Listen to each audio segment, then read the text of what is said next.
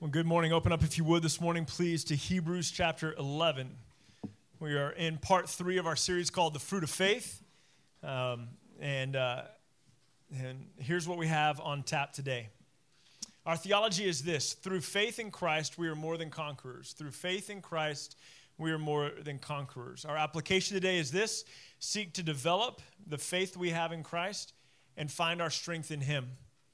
And our prayer today is, God, grant us deep and lasting faith in your work and in your promises.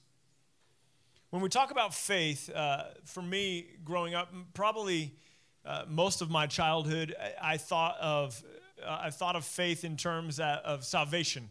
Do you believe in Jesus or don't you believe in Jesus? And that began to shift for me a little bit when I was 10, and I heard a sermon by one of my favorite preachers up to that point in my life. In fact, it might have only been my second preacher I'd ever sat under. But a guy got up and he preached on faith, about not faith that led to salvation, but faith that was trusting God for your day-to-day life, trusting God in every moment of your life. And I think that somehow we kind of missed that. We missed this idea. Listen, the most important thing is knowing that Christ is God. That's the most important thing. Knowing that Christ died for you, that he was raised from the dead, that he ascended into heaven. That is the most important thing for you to have your faith in. But God is infinite in his ways and in his nature, his glory, his power, his person. He's infinite, and there's more of him to know, and there's more of him to enjoy. And we can learn more about God, and we can come to understand God better. We can come to understand God more fully. And in that, our faith is developed. Our faith, we don't want our faith to be stagnant. We don't want to say, okay, thank you, Jesus, I believe in you for salvation. I've got it from here. We want our faith to continue to grow. And one of the things that's really wonderful is we can look at Hebrews 11 and we can see these examples of people who put faith in God. Now, I want to point something out to you. The author of Hebrews has spent the first 9.5, 10 chapters talking about why people should believe in Christ, why Christ is better. He starts off in chapter 1 saying that Christ is better than the angels. Chapter 2, Christ is better than Moses. He talks about how Christ is better than the Old Testament sacrifices. He talks about how the death of Jesus is more powerful, that it saves for all time those who believe. He talks about how Jesus is a better high priest than the priests in the Old Testament. He talks about how heaven is a better temple and tabernacle than the temple and tabernacle of the Old Testament. Christ is better than everything, and that's the point he's trying to make. And these are people who have put their faith in a Messiah. They say, man, we believe in the Messiah. We believe in the Savior. And he's going, listen, the object of that faith is Jesus. Be sure you're holding to the object of that faith. And he begins to remind them about halfway through chapter 10 that we know that if we put faith in God, like these are the things that we can trust God for, and that what God says he's going to do, he does. And then almost, if you can imagine, almost like as an argument, not like a fight argument, but like somebody making a case. And he's saying Jesus is better than the angels. Jesus is better than Moses. Jesus is better than the Old Testament sacrifice. Heaven is better than the temple. Jesus is better than the priesthood. Everything that God says he will do, he's trustworthy to do. Put your faith in Jesus. And then chapter 11 is, look at all these other guys who believed a message God gave. Look at all these other guys who declared something, or that God declared something to them, and they believed it. And so Hebrews chapter 11 is an example of other people who have believed God for something, and God did it. And so that's what the author of Hebrews is doing. Like, look at all these other people who have done this. And so that would be like, this is a stupid example, but, like God is bigger than anything, so every example is going to be stupid. But if I said, hey, we're going to go on a church cruise next year, and it's going to be a lot of fun, and we're going to have like this church retreat revival thing on a cruise, and it's going to be a great time. Some of you are going to come up to me afterwards and go, when are we doing that? This is just an analogy, okay? But like, we're going to do this church cruise, and we're going to do this week-long revival, and it's going to be a lot of fun, and da-da-da-da, and you're like, well, I don't know. And I say, look at all these other cruises people have gone on. Look at all these other experiences people have had. Talk to your friends, and once you start talking to all your friends who have had these really great cruise experiences, you kind of go, oh, yeah, maybe we should do that. So Hebrews chapter 11, if you'll allow the parallel, is us talking to all of our friends and finding all these other places where people believed God, trusted God, and we're being invited to do the same. or at least the audience of the book of Hebrews is invited to do the same. Pick up with me in Hebrews chapter 11. We're going to pick up where we left off last week with Moses forsaking Egypt, forsaking the wealth of Egypt, and considering Christ's greater riches. And pick up with me in verse 28. I'll read down through verse 34. By faith, he, that is Moses, kept the Passover and sprinkled the blood, so that the destroyer of the firstborn would not touch them. By faith, the people crossed the Red Sea as on dry land, but the Egyptians, when they attempted to do the same, were drowned. By faith, the walls of Jericho fell down after they had been encircled for 7 days. By faith, Rahab the prostitute did not perish with those who were disobedient, because she had given a friendly welcome to the spies. And what more shall I say? Time would fail me to speak of Gideon, Barak, Samson, Jephthah, of David and Samuel and the prophets, who through faith conquered kingdoms, enforced justice, obtained promises, stopped the mouths of lions, quenched the power of fire, escaped the edge of the sword, were made strong out of weakness, became mighty in war, and put foreign armies to flight. The author of Hebrews is kind of giving us this highlight. In fact, most of these things that he's covered in the book of Hebrews 11, these are the Bible stories we tell our kids. If you look at most of the stories in Hebrews 11, you've got Cain and Abel, you've got Noah and the ark, you've got Abraham and Isaac, you've got I already said Noah's ark, you've got Moses in the Red Sea, you've got Moses at the burning bush. Like most of these things, you've got Daniel in the lion's den, you've got Shadrach, Meshach, and most of these are the highlights that people think about when they think about the Bible. These are the kind of the stories we like to tell our kids in kids camp and kids church and stuff like that, because these stories are very dynamic. I think that a lot of times when the stories get told, we miss the point of them, but Hebrews is kind of giving us the point of them. So one of the things it says here in verse 28 is, by faith Moses kept the Passover and sprinkled the blood so that the destroyer of the firstborn would not touch them. So I'm going to rewind really quickly for you back to Exodus 11 and 12. And in Exodus 11 and 12, the people of God have been slaves in Egypt for 430 years. And God is about to rescue them and deliver them from Egypt. Now, at this point, God has already brought 9 plagues upon the Egyptians to kind of put the Egyptians in their place, to show the Egyptians that their gods are not gods at all, and to show that God is the real God. And there have been plagues of blindness and plagues of boils, and there have been plagues of locusts, and there have been plagues of frogs. And now it's down to the last one, the death of the firstborn, the Passover. And one of the things that's done here is that God comes to Moses and he tells the people, he says, listen, on the 10th day of this month, I want you to bring a lamb into your house.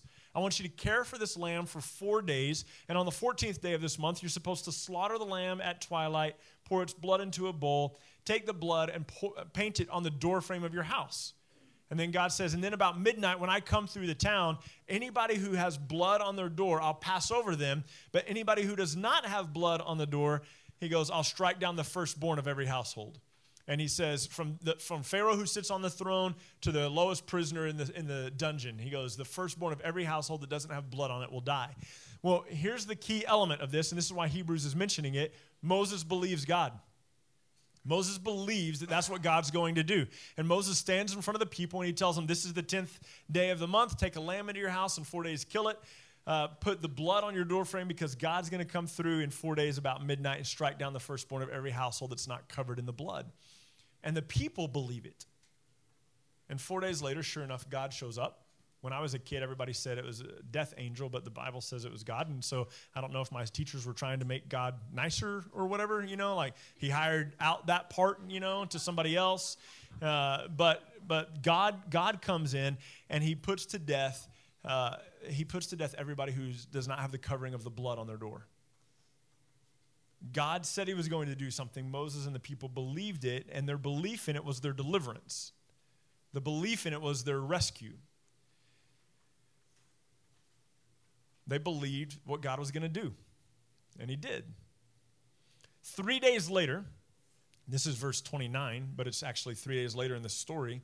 By faith, the people crossed the Red Sea as on dry land, but the Egyptians, when they attempted to do the same, were drowned. So here's what happens. Moses leads about 1.5 million people out of Egypt. These people of God, they've been slaves there for 430 years. That's all they've ever known. Moses leads them out of Egypt. They come to the edge of the Red Sea. At some point within those 3 days after they've left, Pharaoh goes, man, what have we done by letting them all go? When they let them go, by the way, the Egyptians were going, get out of here. Your God's going to kill us all. And the Egyptians were giving them everything they had. Here's our treasures. Here's our wealth. Here's our livestock that they had left. Most of them were dead by that point. Here's what we have. Take it and leave. And now the Israelites are at the edge of the Red Sea. This, what would seemingly be an impassable course. They're at the edge of the Red Sea, and now Pharaoh's decided, man, we've let all of our servants go. Let's go get them. And the servants show up, or the army shows up, and is hemming in the people of God from behind. So you've got the Red Sea in front, and you've got the army of Pharaoh behind you. And the Bible tells us that the Israelites were scared, that they said, man, you brought us out into the desert to die. Here's Pharaoh. Now God at this point is leading the people, and by day he's a pillar of cloud, this towering cloud that just leads the people throughout the world at that day. And then at night he's a pillar of fire. Now at this point they've only been led by him for 3 days, but the Bible says that the pillar of fire goes behind them and makes a wall between them and the Egyptians, so that neither of them will come over to the other all night long. It's really interesting. You'll miss it if you don't pay close attention. Not only was God keeping the Egyptians from coming and harming the Israelites, God was keeping the Israelites from giving up and going back to the Egyptians. He kept either side from going to the other all night long. And then the people are like, what are we going to do? They're angry at Moses. Moses gets down on his face. He begins to pray.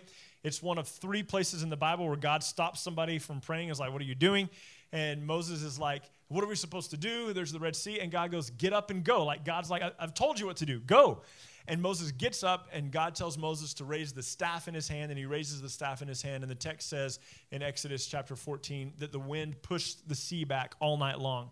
And we don't know the tense from the Hebrew there. We don't know if it took all night for the sea to be pushed back, or if it's just talking about how it successfully held the waves back all night long. But either way, what's super cool about it is, that's pretty cool already that it was parted. But what's super cool about it is it says that they walked through on dry ground, which means that the water that's in the ground, the wet, muddy earth, if you could imagine lifting up a river and moving it to the side, the ground's still sopping wet, and the water came up out of the ground and was moved to the side. I love it when it rains in West Texas. I enjoy big thunderheads coming in. I enjoy a rainstorm. With our Caliche parking lot out here and how messy it is, I always hope that if it's going to rain, it'll rain on a Monday, Tuesday, so it's dry by Sunday.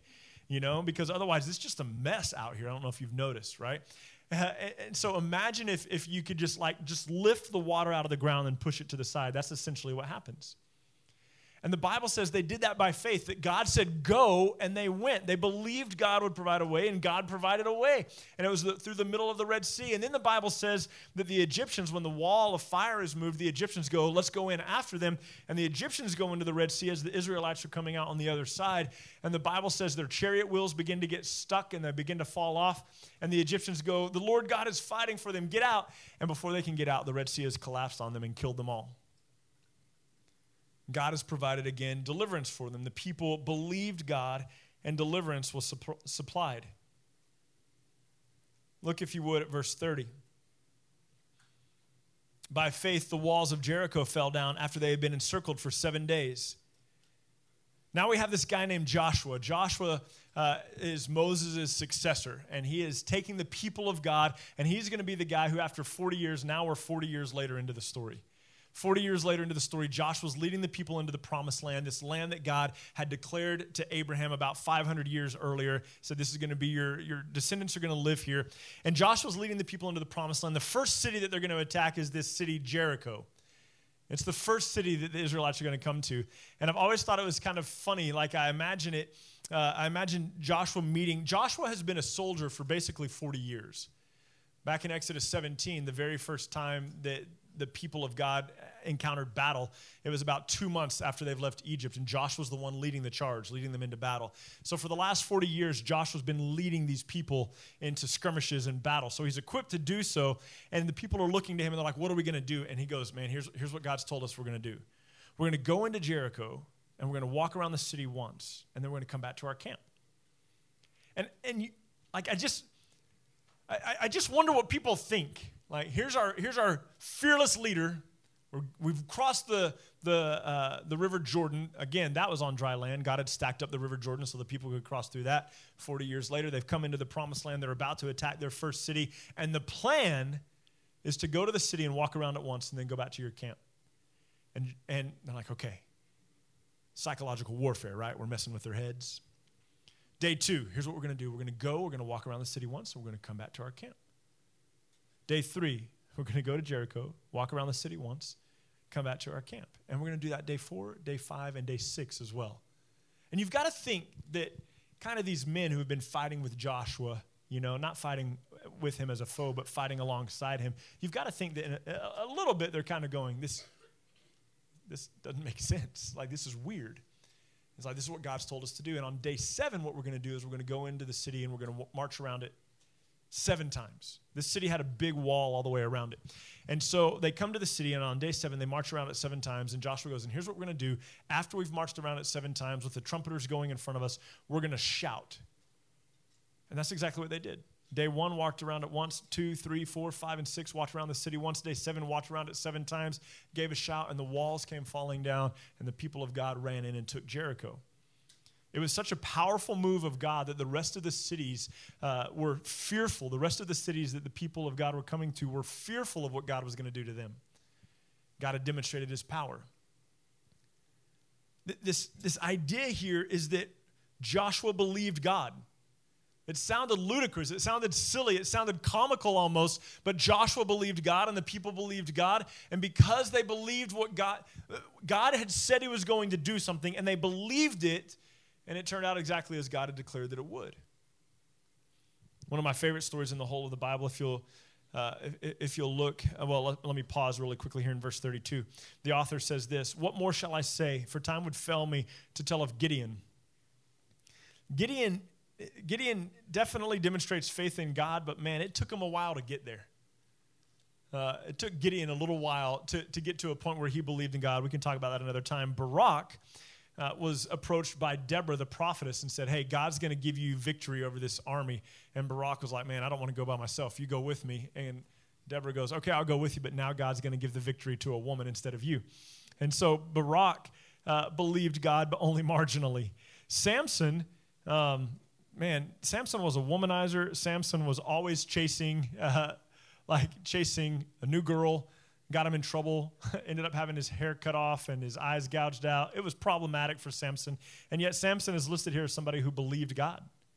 Jephthah offered his own daughter as a sacrifice to God, still mentioned as someone who believed God. And then we get to David.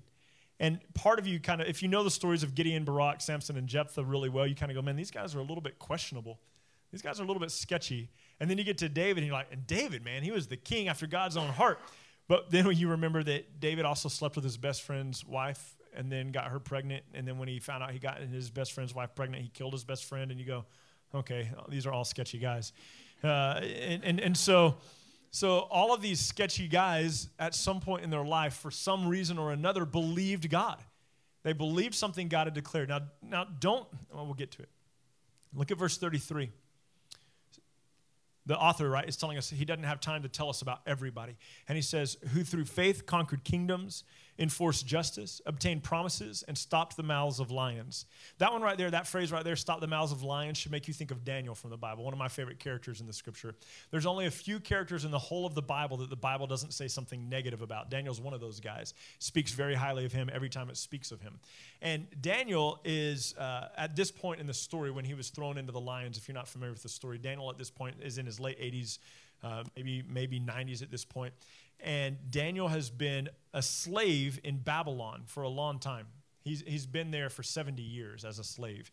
And now Persia has defeated Babylon, and the new king Darius has come in and set himself up as kind of the power that be. And Daniel is recruited to serve the king and to kind of be a governor over the land of Babylon. And there's a couple of guys who are Babylonian who don't like that. Here's this Jewish slave who is now my boss, and these Babylonian guys don't like it. And they're like, we've got to find a way to kill this guy, but we got to find a way to kill him according to the law. We got to do it right. And so they start looking at Daniel for something they can get him in trouble for, and there's nothing that Daniel's done wrong. They can't find anything to accuse him over, so they say, okay, we've got to find a way to accuse him as it relates to his God. And one of the things that these guys notice is that Daniel prays 3 times every day to God. And so they come to King Darius and they say, look, we've got an idea. You're the new king. Show everybody your power and command that people can only pray to you for the next 30 days. And if anybody is caught praying to something or someone other than you, king, feed him to the lions. And the king had a big ego, so he goes, sounds great. Let's do it. And he put it into law. And the law of the Persians could not be broken, not even by the king. And so the rule was, if you pray to anybody but King Darius, you're going to die. Well, the Bible tells us in Daniel 6 that Daniel, having heard this commandment, went and prayed as he did to the Lord 3 times every day as he had done before. God was still God to him.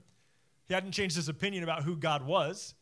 His life is now imminently in danger, but it's not going to shift what he believes about God. So he goes to pray as he does every other day, and these guys spy on him, and then they go to the king and they go, hey, we found a guy who's praying to somebody other than you. And the king goes, who is it? And they say, it's Daniel. And the king loved Daniel so much, he tried to find a way to save Daniel from being thrown into the lion's den, but the law couldn't be broken. So he brought Daniel to the lion's den, and he had him thrown in, and he covered the hole with a stone, and he had it guarded. But as he threw Daniel in, he said, Daniel, may the God you serve protect you. The king doesn't sleep all night. The next morning, he runs to the lion's den. He has the lid removed. He goes, Daniel, was your God able to protect you? And Daniel calls up from the lion's den. He says, O king, live forever. He says, the Lord sent his angel to shut the mouth of the lions, for I am innocent in his sight, and also against you I've done no wrong. And the king lifts him out, right? Lifts Daniel out, protects Daniel from this suffering death. And then the king's so mad at the guys who falsely accused him or that were trying to entrap Daniel that he gets these 3 guys, their wives and their kids. I say 3 guys. We don't know that it was 3 guys. It could have been up to 120. I can tell you more about that another time. But there are a lot of guys that were accusing Daniel, okay? And so there were all these guys that were accusing Daniel. And the Bible says that these men and their wives and their kids were thrown into the lion's den. And the Bible says that before any of them hit the bottom, every single one of their bones had been crushed by the lions. So the lions who hadn't touched Daniel all night now are set free by God to do what they do, and they crush the bones of every single person. And you go, man, that's amazing how God saved Daniel. That's amazing. And then the next verse, verse 34, talks about Shadrach, Meshach, and Abednego, who quenched the power of the fire. This is also from the book of Daniel, Daniel chapter 3. Shadrach, Meshach, and Abednego, this story occurs about 50 years earlier, 50 or 60 years earlier. But Shadrach, Meshach, and Abednego have been, King Nebuchadnezzar loved himself. And so he built a statue 90 feet tall and 9 feet wide. It's a big statue, okay? And he commands that whenever the band starts playing the music, you should bow down and worship the statue. And anyone who doesn't do it will be thrown into the furnace. Well, Shadrach, Meshach, and Abednego, because of Daniel, are now kind of in power in Babylon. And so all the rulers of Babylon are gathered together, and the music starts playing, and everybody bows down to worship this statue of gold except for Shadrach, Meshach, and Abednego. And the guys who are bowing down and worshiping, these Babylonians, they look at these Jewish guys who are thwarting the king, and they're mad about it. And they go to King Nebuchadnezzar, and they say, Nebuchadnezzar, here are these 3 guys who refuse to bow down to the statue. So Nebuchadnezzar has the 3 guys brought into his palace, and he says to the guys, I hear you won't worship my statue. I'll give you one more chance. When the music starts playing, bow down to worship, and if you don't, you're going to be thrown into the furnace. And they say to him this. They say, O king, this is Daniel chapter 3, beginning in verse 16. O king, live forever. O King Nebuchadnezzar, we don't need to defend ourselves to you on this matter, for the God we serve is able to save us from the fire, but even if he does not, we won't serve anybody but him, and we won't worship anybody but him. And the Bible says Nebuchadnezzar's countenance, his face, the look of his face was changed towards them, and he became angry at them, and he commanded that the furnace be heated up 7 times hotter than it had ever been heated, and he gets his strongest soldiers to bind him, and they throw Shadrach, Meshach, and Abednego into the furnace, and it's so hot that the guys who throw them in are killed by the flames, by the heat. Nebuchadnezzar pops up and he says to his servant next to him, and he goes, how many guys did we throw in the furnace? He goes, I thought we threw in 3, but I see 4, and they're walking around, and one of them, the 4th one, looks like the Son of God. And Nebuchadnezzar calls for the furnace to be opened, and Shadrach, Meshach, and Abednego walk out of the furnace unscathed by the flames. They don't even smell like flames. The Bible says not even the hair on their heads had been singed. The only thing different about them coming out of the furnace than going into the furnace was the ropes that had bound them. They don't have those anymore. And so here they are. They walk out. They've quenched the flames. Now listen to me very carefully. These are cool stories. These are amazing stories. God provides provision for his people, or God is the provision for his people with the Passover lamb. But the Passover lamb didn't save people for eternity, didn't wash sins away forever. The Passover lamb saved people for a moment. It saved them in that moment. It rescued them in that moment. It gave them deliverance in that moment. They crossed the Red Sea a few days later, but that didn't even save the people forever. That didn't wash away their sins forever. It just provided for them in that moment. It saved them again in that moment. Joshua led the people into Jericho. They were victorious over that city. They would go on to destroy 30 other cities before they started really running into obstacles. And just because they were victorious over Jericho and over the few that followed, doesn't mean they continued to be victorious. In fact, they weren't. They began to lose because they began to turn away from God. They were rescued in that moment. Daniel was thrown to the lions and was rescued in that moment. But since the time of Daniel, plenty of Christians have been fed to lions, and they weren't rescued. Shadrach, Meshach, and Abednego were rescued in that moment from the flames, but since that time and even to this day, Christians are still being burned to death. Christians are still being martyred for the cause of Christ all over the place. Here's what I need us to do, because when I was a kid and I was sitting in church, the temptation was to hear these stories and to make them bigger than Jesus. Not intentionally. I mean, listen, when you're young and you tell the story of Daniel in the lion's den, and if you tell it with some vigor and some passion, and you go away going, man, that was awesome. And yet we treat this telling of the story of Christ a little bit differently, a little more soberly, a little more somberly, and people don't usually, I don't know, there seems to be less excitement about what Christ has accomplished than there is what happened to Daniel. There seems to be less excitement about what Jesus did on the cross than the fact that Shadrach, Meshach, and Abednego were rescued from the fire. There seems to be less excitement about the empty tomb than the fact that the Red Sea was parted. And here's what I want us to understand. All of these people acted this way because of the faith they had in God for one moment after another. Specific thing, specific thing, specific thing. Moses put his faith in God. God said, here's the way to be saved from the death of the firstborn. Here's the way to come through the Red Sea. Joshua, here's the way to destroy Jericho. Daniel, here's the way. I'm going to provide rescue for you from the lion. Shadrach, Meshach, and Abednego. I'm going to provide rescue for you from the fire. And all of those things are small and I'll say it this way. None of those things have the eternal weight of Jesus. None of those things provided forgiveness. None of those things provided eternal life. None of those things provided righteousness or holiness. None of those things rescued from damnation. None of those things overthrew the enemy. None of those things defeated the power of death. None of those things conquered the power of sin. None of those things, but they're great stories, and they're true stories. But you have to remember that Hebrews 11, what it's doing, the purpose of it, and we'll get into this in a couple more weeks.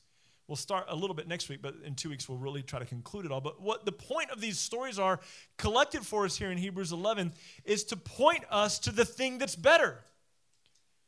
The author of Hebrews isn't taking a side note to give us the highlights of the Old Testament. The author of Hebrews is saying in chapter 1, Jesus is better. In chapter 2, Jesus is better. In chapter 3, believe that Jesus is better. These guys didn't, and they died. Chapter 4, there's still time to believe. Chapter 5, he's better than Melchizedek. Chapter 6, he's better than Melchizedek. Chapter 7, he's better than the Old Testament priests and the Old Testament sacrifices and the Old Testament temple. He's better than all of this. Look at all these guys that we revere. Look at all these guys who believed God. Look at all these guys who trusted God. And spoiler for 2 weeks from now, then he gets to chapter 12 and he goes, and Jesus is better. Look at all these guys who accomplished all these things because they believed in individual promise of God, and we believe in Jesus. Jesus provides righteousness. Jesus provides holiness. Jesus provides salvation. Our application today is this, that we should seek to develop the faith we have in Christ and find our strength in him. Seek to develop the faith we have in Christ and find our strength in him. That pastor, that story that I was telling you about when I was about 10 years old, I don't remember any of the things from the sermon. I remember he was the first preacher I'd ever seen that actually walked around, didn't stand behind the pulpit. I didn't know you could do that until I was 10. I thought, man, that's pretty awesome. I remember thinking, are you allowed to do that? That's pretty awesome. That's pretty neat that you can, I had already wanted to be a preacher. I'd wanted to be a preacher since I was 4. The preacher I had sat under until I was 10 was very stoic, stood behind the pulpit. When I saw this guy who was excited about Jesus and walked back and forth, I was like, that's the kind of preacher I want to be. It shaped me from the time I was 10. I remember being there. It was a night service, and I couldn't tell you if it was Wednesday night or Sunday night, because in the 80s you go to all the services, so there I am, and I remember the preacher. His name is Chris, and I remember him talking about faith. He goes, listen, I'm speaking to you. This is what he said. I'm speaking to something along these lines. I'm speaking to you who believe. I'm speaking to you who have put your faith in Jesus. He goes, you're not done yet. Not that you aren't righteous, not that you aren't saved, but our faith is still in Jesus for today and for tomorrow and for the next day. Like our confidence is in Christ for now, in this moment, and for what comes next. And he said, are you putting your confidence in Jesus for the day-to-day? And I left that service, ran out of it. Ran to the bathroom crying, and this guy, I don't know what he must have thought, but I run into the bathroom. I nearly run him over as he's coming out of the bathroom. He's like, hey, kid, are you okay? I'm like, yeah, I just don't have any faith in God. I honestly have no idea what he said at that point. I mean, what do you say at that point? I don't remember what he said, and I was like, I'm fine. And so he left. I don't know. I don't know what he did. He left eventually, I guess, and I just cried for a little bit in the bathroom, and then church was over, and we went home. And I remember laying in my bed that night. I was a prankster. My mom would come and sit on the edge of my bed every night to tuck me in and pray with me, and I would usually have underneath the edge of my mattress a whoopee cushion, just because it's funny. And every time she'd sit down, Anyway, that night, no whoopee cushion. There was more pressing matters. And I just remember saying, I want to be somebody who trusts God for day to day. I've trusted him for my salvation. That's the highest thing we can trust him for. But I realized I trusted him to save me. I trusted him to wash away my sins. I trusted him to make me righteous and holy, but I didn't trust him for this moment. My confidence wasn't in him for this moment. My attitude was, I'll get it from here. And I just want to set you free a little bit. I mean, technically I can't set you free, but I want to give you the understanding that you are free. This journey you began with God, if you're someone who's put faith in Jesus, this journey you began with God was not by your own power, and it will not be continued, and it will not be completed by your own power. This is by the work of God in you. It's why Paul says in Galatians chapter 3, this group of churches who had put faith in Jesus for salvation, but now we're like, we got it from here. They believed that somehow they could tap out or they would tap Jesus out and they'd tap in and they're like, we'll take over. And Paul says this to them in Galatians 3. He says, you foolish Galatians. I want you to take note of that. You foolish Galatians, who has bewitched you, before whose eyes Christ was publicly portrayed as crucified? Did you receive the Spirit by faith or by works of the law? The answer, by the way, is you receive the Holy Spirit by faith. And he says then, having begun by faith then, why are you trying to be made whole or complete by works? Here's the question he's asking the people.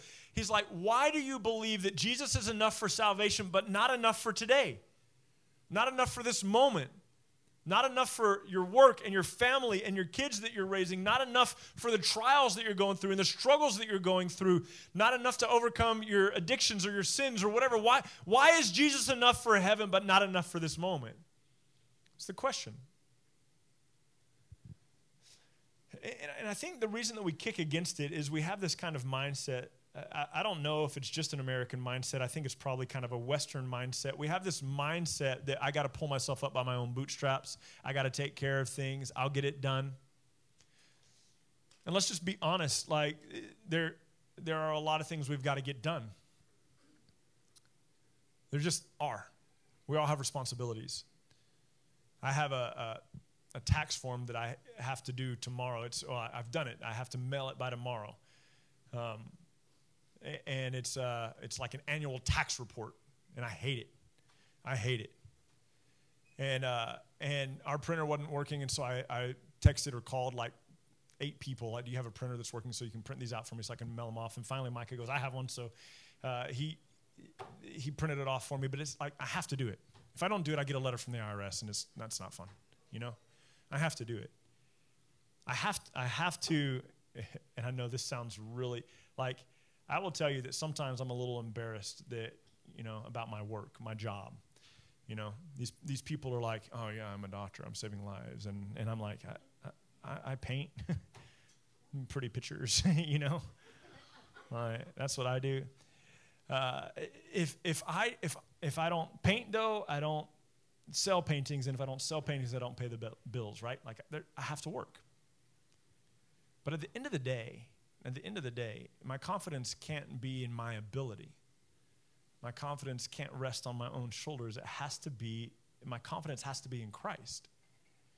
The author of Hebrews is pointing to all these people and saying, look, their confidence was in God. And then he's reminding the people, and we'll get to this in a few weeks, he's reminding the people that this is what God says about Jesus. Hold fast your confidence in this. I shared with you last week. It's one of my favorite verses. Hebrews 10:35. Do not throw away your confidence. It has a great reward. The author of Hebrews is saying, put your confidence in Christ. Here's what God says about Jesus. Believe it, trust it, live in it, let it shape you. And then he goes, here's a whole bunch of other guys who believed God too, and look at how their lives turned out. It's an invitation to hold to the faith we have. I have literally heard preachers say, and it ticks me off, and that's not the word I want to use. I want to use a different one, but this is recorded, so I'm trying to be nicer.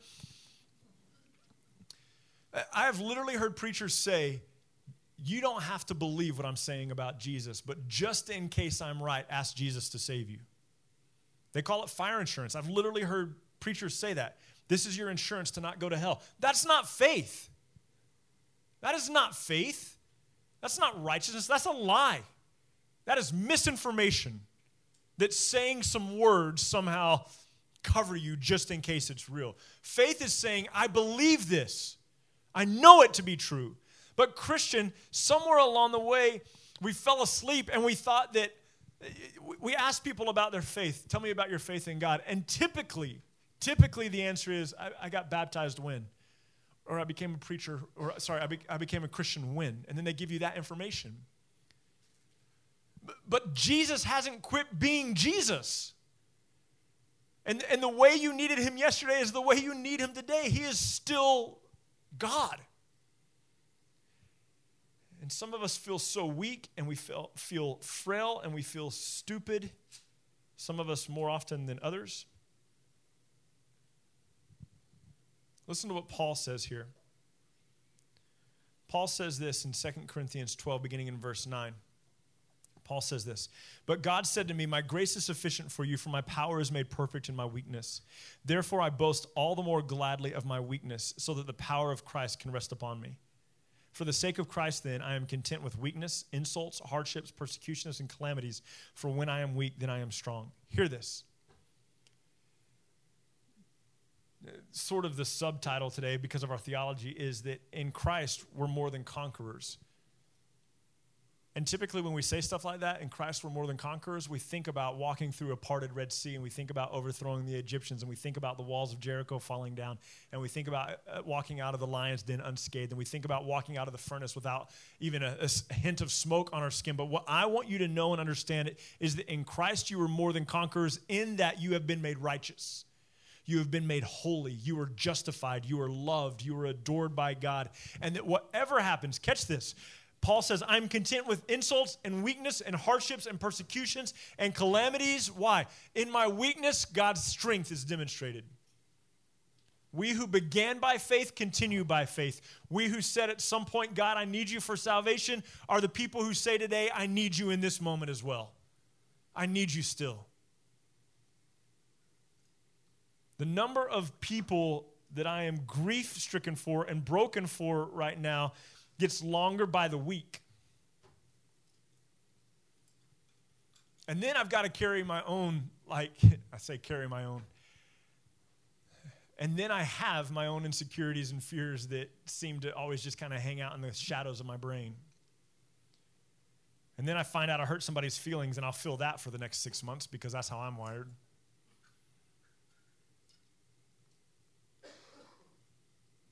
And then I watch the money in the account get smaller and smaller. Although Micah can tell you, we've been friends for nearly 19 years, and we've had this conversation a lot. And Michelle can tell you, we've been together for 15 years. Never once, not once, have I lacked what I needed? Not once. And yet, there's like a dollar amount in my head for whatever reason that when the bank account hits that amount, I think, man, this is the time. This is the time. It's not going to work.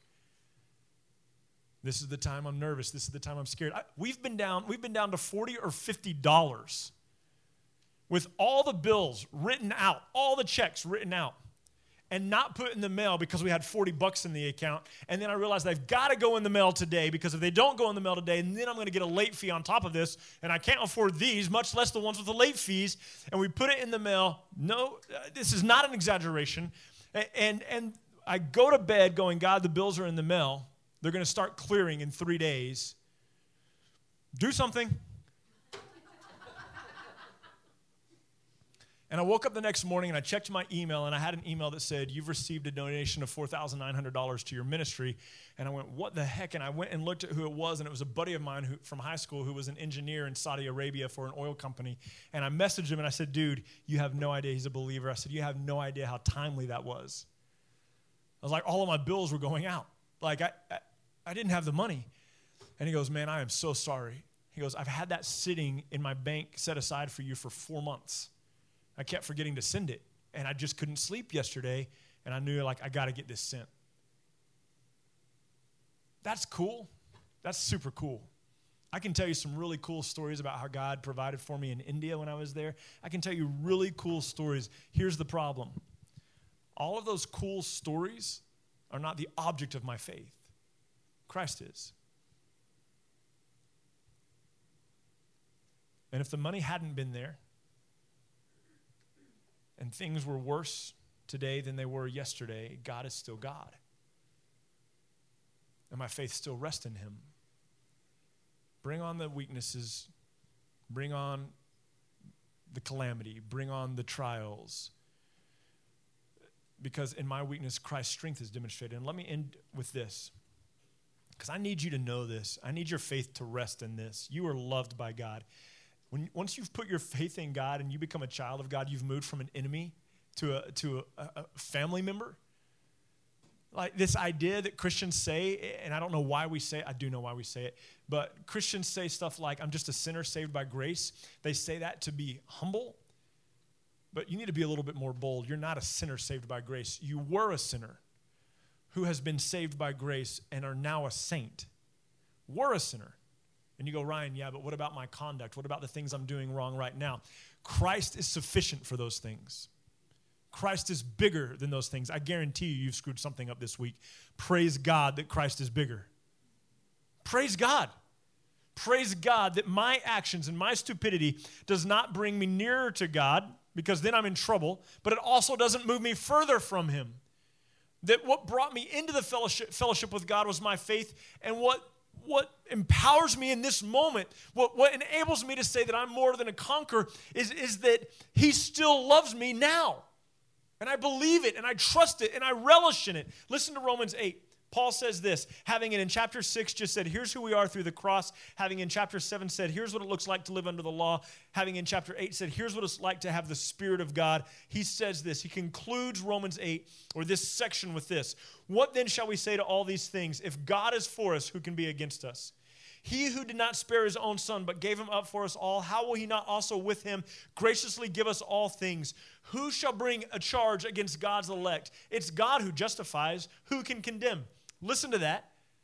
Who can bring a charge against God's elect? It's God who justifies. Who can condemn?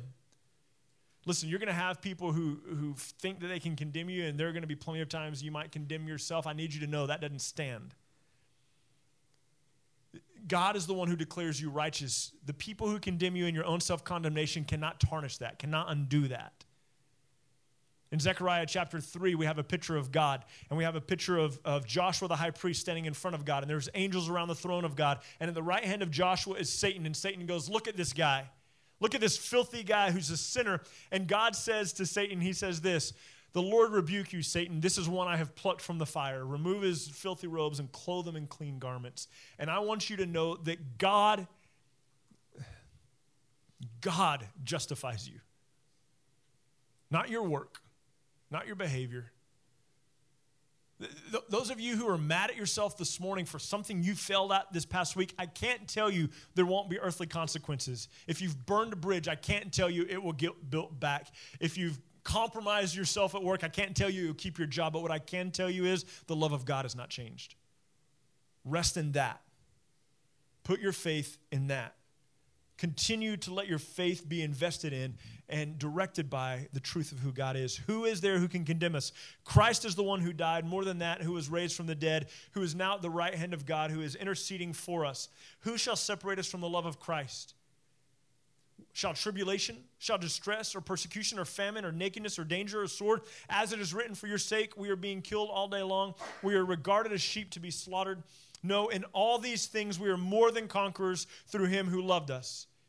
Don't read this as we're more than conquerors. We'll go through our Red Sea. Don't read this as we're more than conquerors. We'll overthrow the Egyptians. Don't read this as we're more than conquerors. We'll escape the mouth of the lions.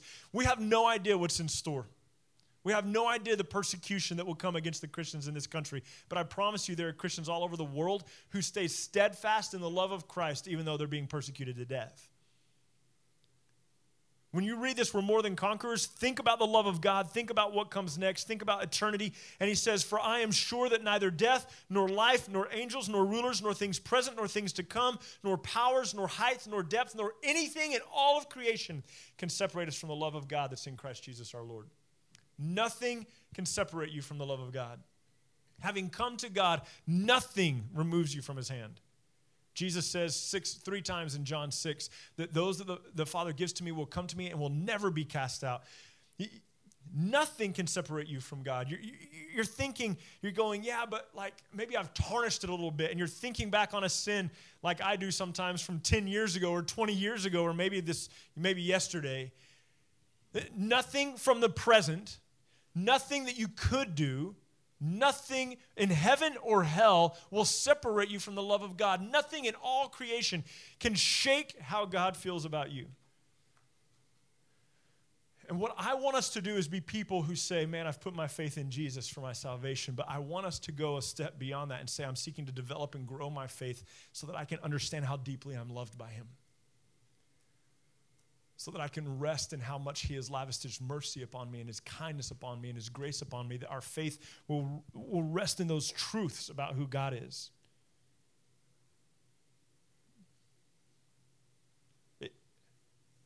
I don't know. I don't know if you've ever in your life been loved unconditionally, but the best a human can do, the best unconditional love a human can do is really good. But it pales in comparison to the unconditional love of God. Maybe some of you feel like you've always had to earn your love. You've always had to earn your place. You've always had to earn your acceptance. You've always had to earn your accolades. Guys, come to Jesus. Quit earning. Quit earning. You have it. By faith, you have it. Those of us who have said, God, I believe that Jesus is God. I believe that he's died. I believe that he's been raised from the dead. I believe that he ascended into heaven. We who believe in the resurrection, we who believe that Jesus is God, we who believe that he's the source of eternal life, we are righteous and we are holy and we are saved and we are redeemed and we are overcomers.